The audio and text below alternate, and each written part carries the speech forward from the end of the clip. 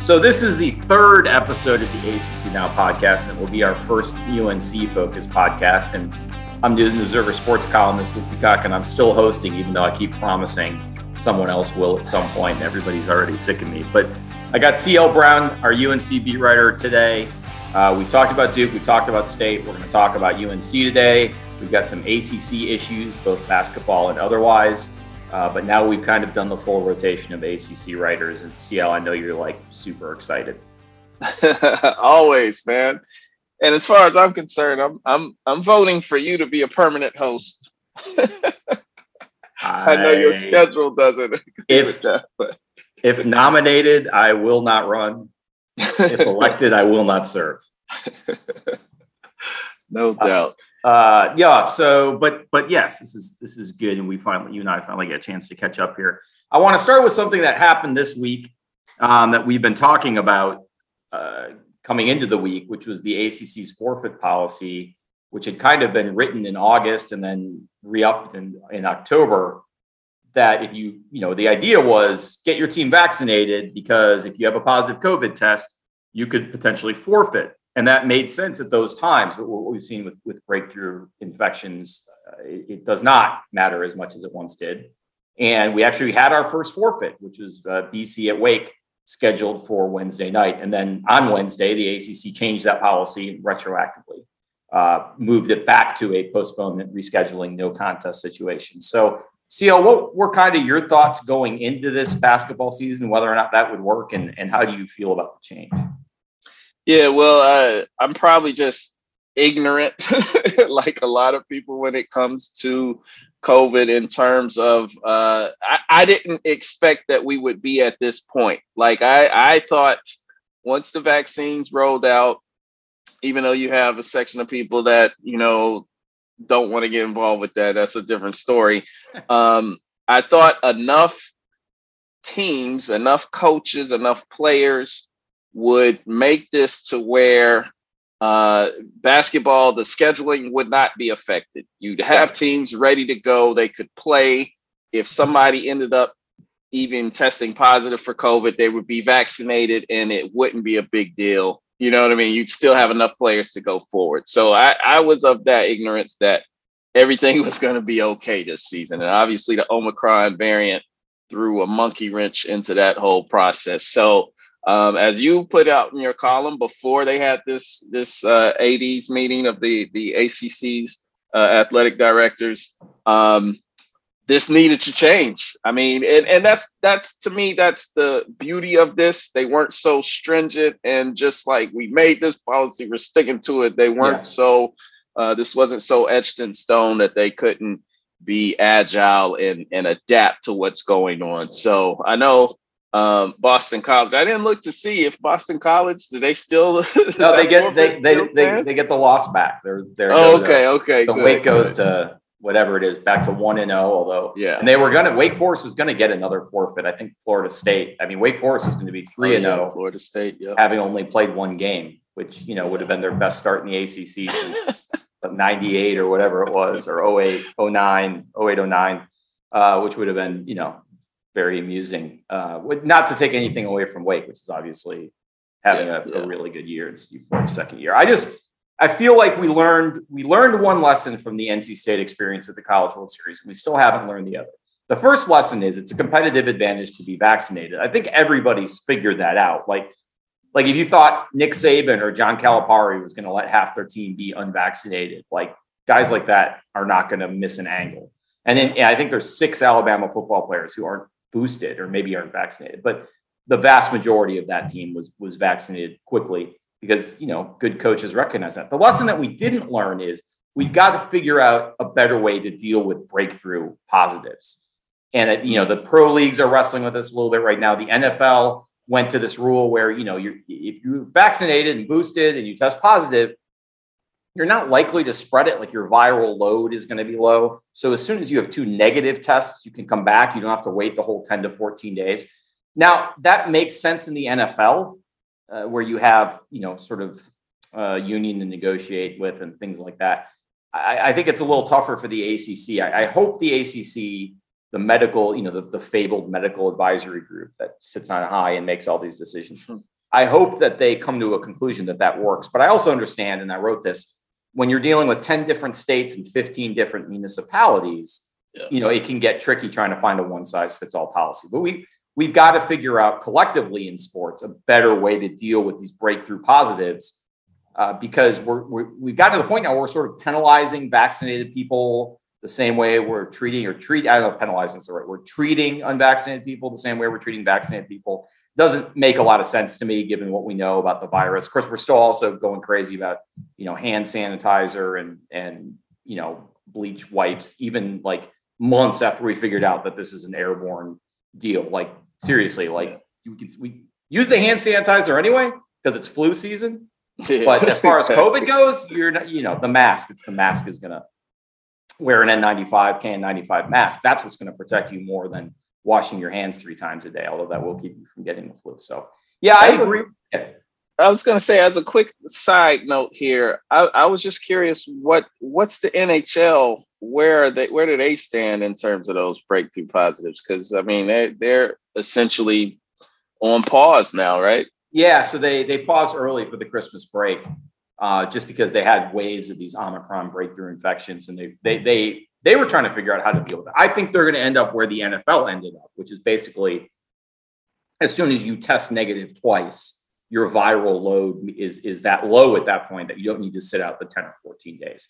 Yeah. These poor hockey players, Ethan Bear had to quarantine in a hotel room in San Jose for 10 days, and they basically had to pull this Argo operation to get these guys out of British Columbia and fly them home. Crazy. They brought them across the border in an ambulance, and it took 3 hours to talk their way across the border, even though it all been arranged. And then, Tom Dunn and the owner sent a private jet to a private airfield and outside of Seattle in Snohomish County. And then they fly them to St. Paul, the small airport in St. Paul, not MSP. And they pick up the guys who were stuck in Minneapolis. And, they all came home, the Hurricanes are playing at the time, and they've got this, CIA exfiltration operation going on, international espionage. I mean, it was not sneaky, but it was complex and expensive and all that. So, yeah, you've got to figure out a better way. The interesting thing to me about the hockey example is because of the timing and the way things worked out on vaccines and, sort of the overlap between seasons, a lot of players, as it turns out, were not boosted. And I think we're seeing a lot of that in college basketball, too. I think both hockey players and college basketball players were all kind of waiting for the exam break or the holiday break where you get 3 or 4 days between games to get boosted and then recover from any side effects and then get back at it. Unfortunately, the virus just moved faster than that. As we've seen. So, yeah, I think it's good for the ACC, but, I agree with you. We're far enough into this that we should figure out a better way of doing things. Yeah. The virus is not waiting around for us to figure it out. That's for sure. All right, let's talk a little Carolina. I want to mention briefly, although I think this is probably a bit of a false alarm, your tweet about the attendance at the Smith Center the other night, where you had a video of people not really filling in before the App State game. As we talked about before we recorded this, the things did fill in after that. But I do feel like at Carolina a little bit, we always talk about attendance at the Smith Center in December. It's never quite what it is, for ACC play. And I thought the Michigan crowd was fantastic for that game. But State struggled with it a little bit. Duke obviously is a different kind of situation. But I feel like maybe in the 20-something years I've been here and you've been doing this and all that, it does feel like that's changed a little bit. Like, I don't know, would a game against App State for UNC have been that empty in 1998? Probably not. But I also feel like the pandemic changed sports viewing as a whole.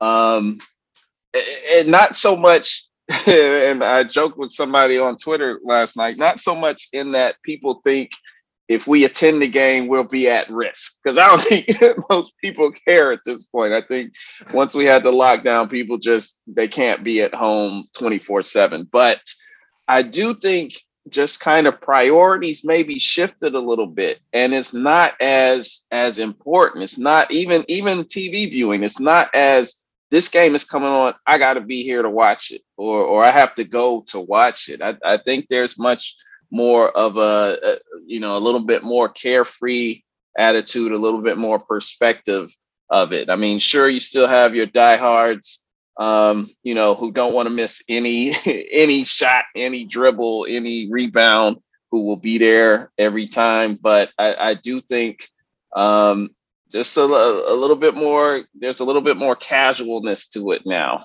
and I think that's nationwide. I mean, I still keep in touch with a bunch of my people in Kentucky, and the University of Kentucky. Their attendance isn't what it used to be, and that place, I think, in my opinion, even more so than the Triangle, eats, lives, and breeds basketball. So it's just not as important as it once was, given this pandemic that we're in.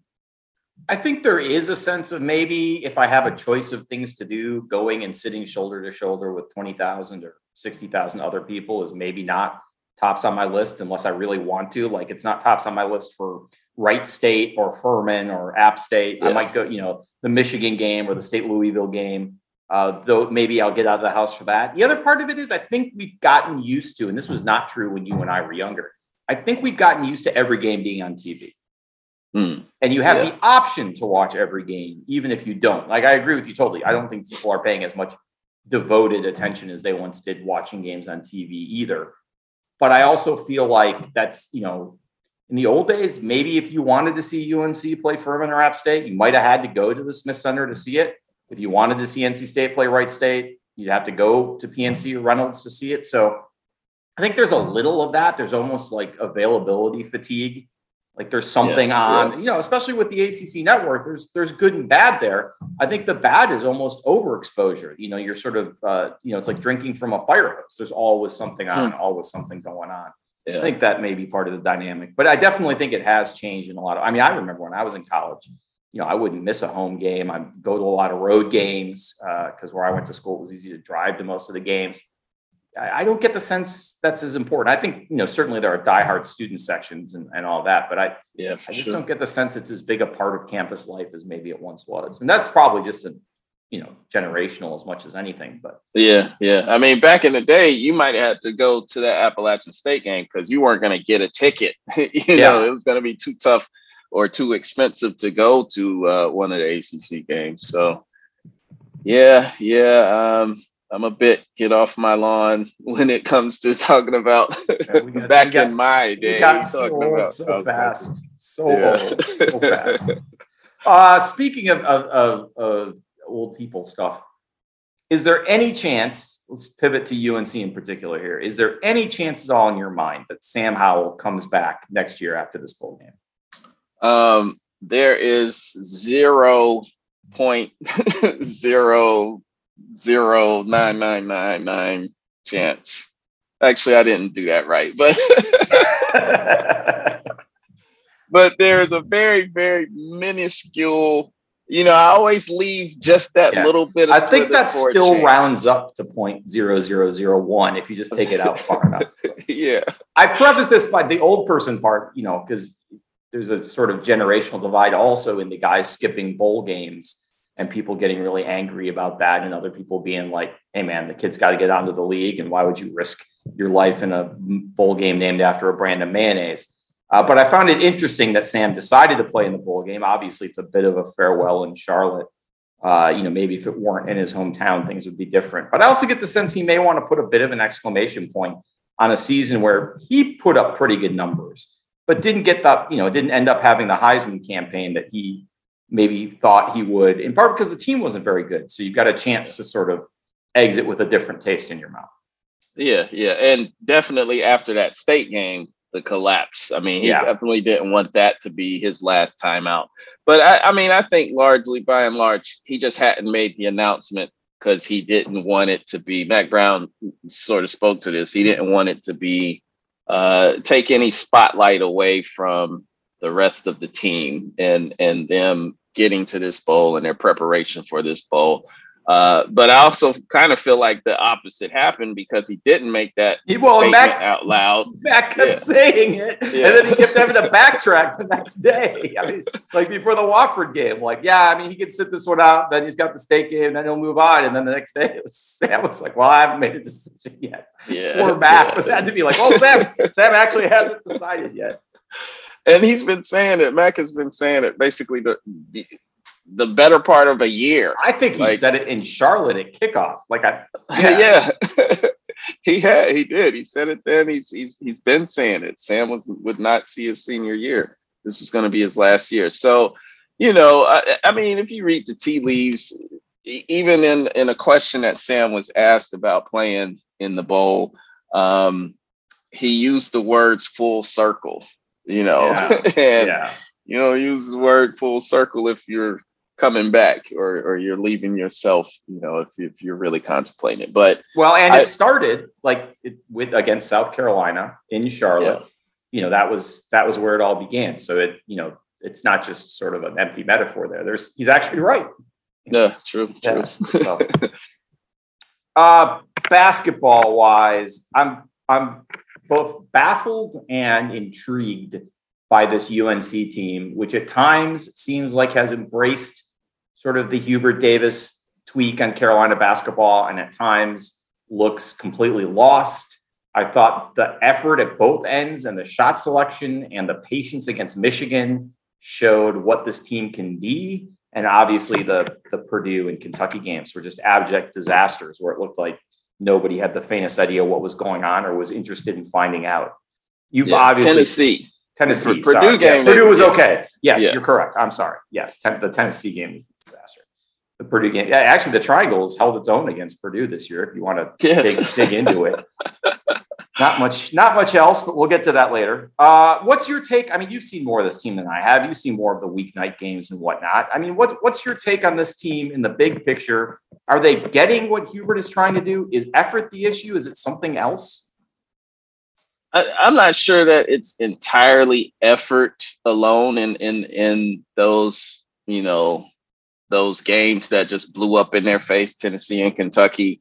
But I do think, to me, it all stems defensively where they're really having the issues. Offensively, I think it all works itself out because they have enough players, they have enough weapons, they have enough shooters that even when they're making mistakes, they can play their way. They can play their way through it, and and just kind of figure it out. But defensively, I think, and defensively, I don't just blame players. I mean, I kind of look at what Hubert has done in terms of, Tennessee and Kentucky. They couldn't stop the ball from getting in the lane, so I'm thinking maybe you should try zone for a little bit. Just see how it does, see if you can't stop that penetration.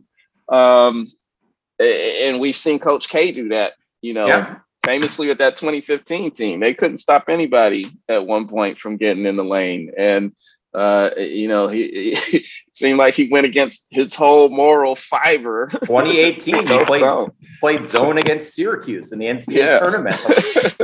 The pupil has become the master and got mocked by Grant Hill for slapping the floor. One of my favorite Duke NCAA tournament moments. With the Grant Hill mocking them for slapping the floor in the zone. Yeah, it's interesting. My take on it after the disaster in Connecticut was, yes, obviously defense was a huge issue. I really hated in that, and I'll throw the Purdue game in there too. I really hated their shot selection as much as anything. The sort of settling for bad jump shots. Obviously Hubert's done some things differently. It doesn't look at times like, you're not seeing as much of that secondary break stuff that, Roy you ran every opportunity. Some of that looks a little different. I just felt like the shot selection was terrible. Now the Kentucky game, shot selection didn't matter. It just didn't matter. They just got blown off the floor. And I think Kentucky's good. I got criticized that week for having Kentucky in my top 25. But their numbers are still good. Their analytics are still good. They haven't beat anyone that's really good. But that was the Kentucky team I saw against Duke. Big, strong, killing you on the boards. I mean, can you imagine if a Roy team didn't have an offensive rebound in a half? Ooh. Oh my God. You get a year's worth of frickins. A year's worth of all of it. You might get a shout out to how they didn't get more rebounds than Wanda, more offensive. Oh, Wanda would have had a hell of a night. They would have had to retire Wanda's jersey after that night. But I just shocked because you saw it against Michigan. It's there. Yeah. You know, it's in these guys. They obviously were now. Let's be fair. I guess let's be unfair. Michigan was terrible. Couldn't make a shot. Yeah, they were It looked like they had the flu. Obviously, foul trouble was a huge issue with Dickinson. Like the whole deal, it was not Michigan's best. Michigan started slowly and never got going, but UNC played a role in that. I mean, UNC pushed them into that. Yeah. I don't know. I'm baffled and intrigued, as I said earlier. I just don't know what to think about this. Yeah, well, I think part of it too is this being first year coach, first time head coach, Hubert Davis. He's still working it out too, you know. And I think you look at the rotation as something that is somewhat of a litmus of how he's still working it out, because there doesn't, to me, I don't really see a rhyme or read. Like, I don't really see a consistency with, okay, this is what I'm trying to establish. This is what I'm trying to do by playing X number of guys off the bench. And this lineup is designed to do this. I don't feel like you necessarily see that. And it's not fair to compare Hubert to Roy in every respect. But by this time of the year, by late December, Roy would have gone from playing 12 guys to his core 8 or 9. You know, he would have played 12 or 13 against Furman or whatever. But by now, as ACC play comes around, he would have narrowed it down to whatever his number was going to be, which is obviously bigger than K's, but 9 or 10 or 11. I don't get the sense Hubert's done that yet. You know, Kerwin Walton seems to come and go, and obviously that's a whole nother podcast. But it just doesn't feel like we've figured out who are his guys. Yeah. Well, also, I think one thing that Roy used to do, and people would be, depending on who the player was, would be questioning his coaching acumen. Like when Luke May, as a freshman, when he's putting him in the game and people are like, why is he in the game? Or Jackson Simmons or anybody, but it was like a seed being planted and a little experience here and there, and it added up and helped later on down the line. We're not seeing that, not to say that Hubert has to do it that way, but we're not seeing that. I mean, the freshmen, DeMarco Dunn and Dontrell Styles, we haven't seen them at all. No, and that was what was funny about the Kentucky game. In the first half, before that game totally got away, DeMarco Dunn's name was getting called, and he's in the game. He showed up like it was an accident or something. Yeah, like they forgot someone else's jersey. Did he mean to do that? Like it just seemed kind of strange for him to not have played. You know, they were up at 22 at one point on Furman, and Dunn isn't in the game at that time. And then you're going to put him in against a caliber of opponent as Kentucky early in the game. But I think he was still figuring all of that out. And I feel like, he should get the benefit of the doubt to do that too. Like, I mean, it's easy. Heavy-handed on it. It's easy for Roy to risk losing a game by playing Andrew Platek or Stolman White or Jackson Simmons or Luke May or Desmond Hubert as a freshman. It's easy for him because he knows, A, he's not going to get fired, and B, people aren't breathing down his neck that way. Like, I can't believe the way people are already out for Hubert. Like this is already some sort of disaster. Like, I guess I shouldn't be shocked.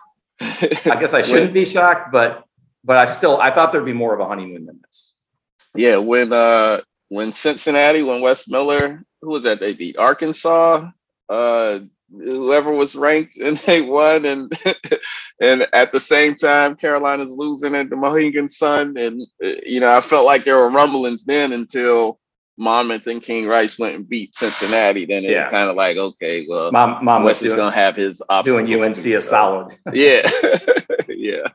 But I think that also explains a little bit, it's his first year. He's a first-time head coach. If he doesn't feel comfortable getting minutes to guys, may not feel like he has the luxury to give minutes to those guys yet, the way things are going. I always thought that was part of Roy's sort of coaching genius was, the minutes everyone complained about Luke May as a freshman, coming like it's like paying into your 401k. Yeah. Roy was going to get that beach house in the end. Exactly. So it'll be interesting. I mean, I do think the one really good thing for UNC is no matter how thin you slice it, they're either the third, fourth, or fifth best. Maybe, I heard Leonard Hamilton say second, third, fourth, or fifth best team in the ACC. And if they can get anything going in league play, there's going to be opportunities to win games there and get going, build some momentum. So let's pivot to that real quick. The state of the ACC, which has, like, I tweeted this the other night. If Duke doesn't win the regular season title solo for the first time since 2006, like, Durham must have gotten nuked. Like, there is absolutely zero excuse short of some sort of serious COVID, some sort of strange, absolutely random event for Duke not to win the league this year. The ACC has one team in the Ken Pom top 20, and that's Duke, which is obviously in the top 10. 5 teams in the Ken Pom top 50. I think right now this is a 3 or 4 bid league. That is really, really scary for a 15-team expanded league that added basketball teams. So that's my narrative. I think the ACC is down. I think there's actually some strength in the middle, sort of in the teams 4 through 8 and 9 are not bad, but I don't think it's very good. What would you say? I mean, off the top of my head, I can't think of a time where I felt like the ACC was worse. Like, it's very bad. It's pretty bad this year. And I think some of it is just, the teams that we're used to seeing, Tony Bennett's Virginia, for instance. No.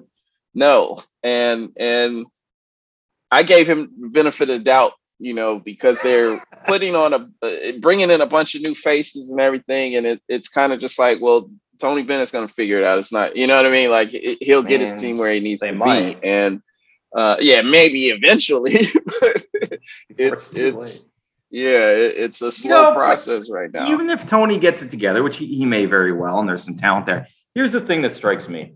When I think of the ACC, and now this again goes back to when I was a kid, to when I was in college, to when I was out of college, to when I moved here, all that. When I think of the ACC, I think of a league that has a lot of teams capable of winning a national title. Mm-hmm. Duke, Carolina, Virginia, Maryland back in the day, Georgia Tech, like that to me is, Florida State recently. Like, who knows what happens in the COVID year with Florida State? That was a terrific basketball team. This year it's Duke. Period. End of story. I mean, this might as well be the West Coast Conference with Gonzaga, although I would argue San Francisco. West Coast might get more teams in. San Francisco is the second best team in the ACC. Oh, it is. I won't go that far. It is. There's no doubt in my mind that's the and BYU would be the second best team. BYU is solid. I mean, so Gonzaga is going to have a tougher path to a conference title than Duke is. Yeah. When you get down to it. What happened? What went wrong? I mean, that's a good question. You could throw the transfer portal in there. Some schools losing players that may have stuck around. Some players some teams that have added players who just haven't found their right rhythm, haven't gelled yet or whatever. I mean, I don't know. You can make excuses. There's really no excuse, because what Steve Forbes has done at Wake Forest in bringing in basically an entirely new team, roster. Yeah. And they haven't played the toughest schedule. I'll say that, non-conference, but there's something to be said for them to be 11-1 right now. That was a big win at Virginia Tech, because I thought Virginia Tech would be one of the top 4 teams in the ACC this year. I think it's still will be.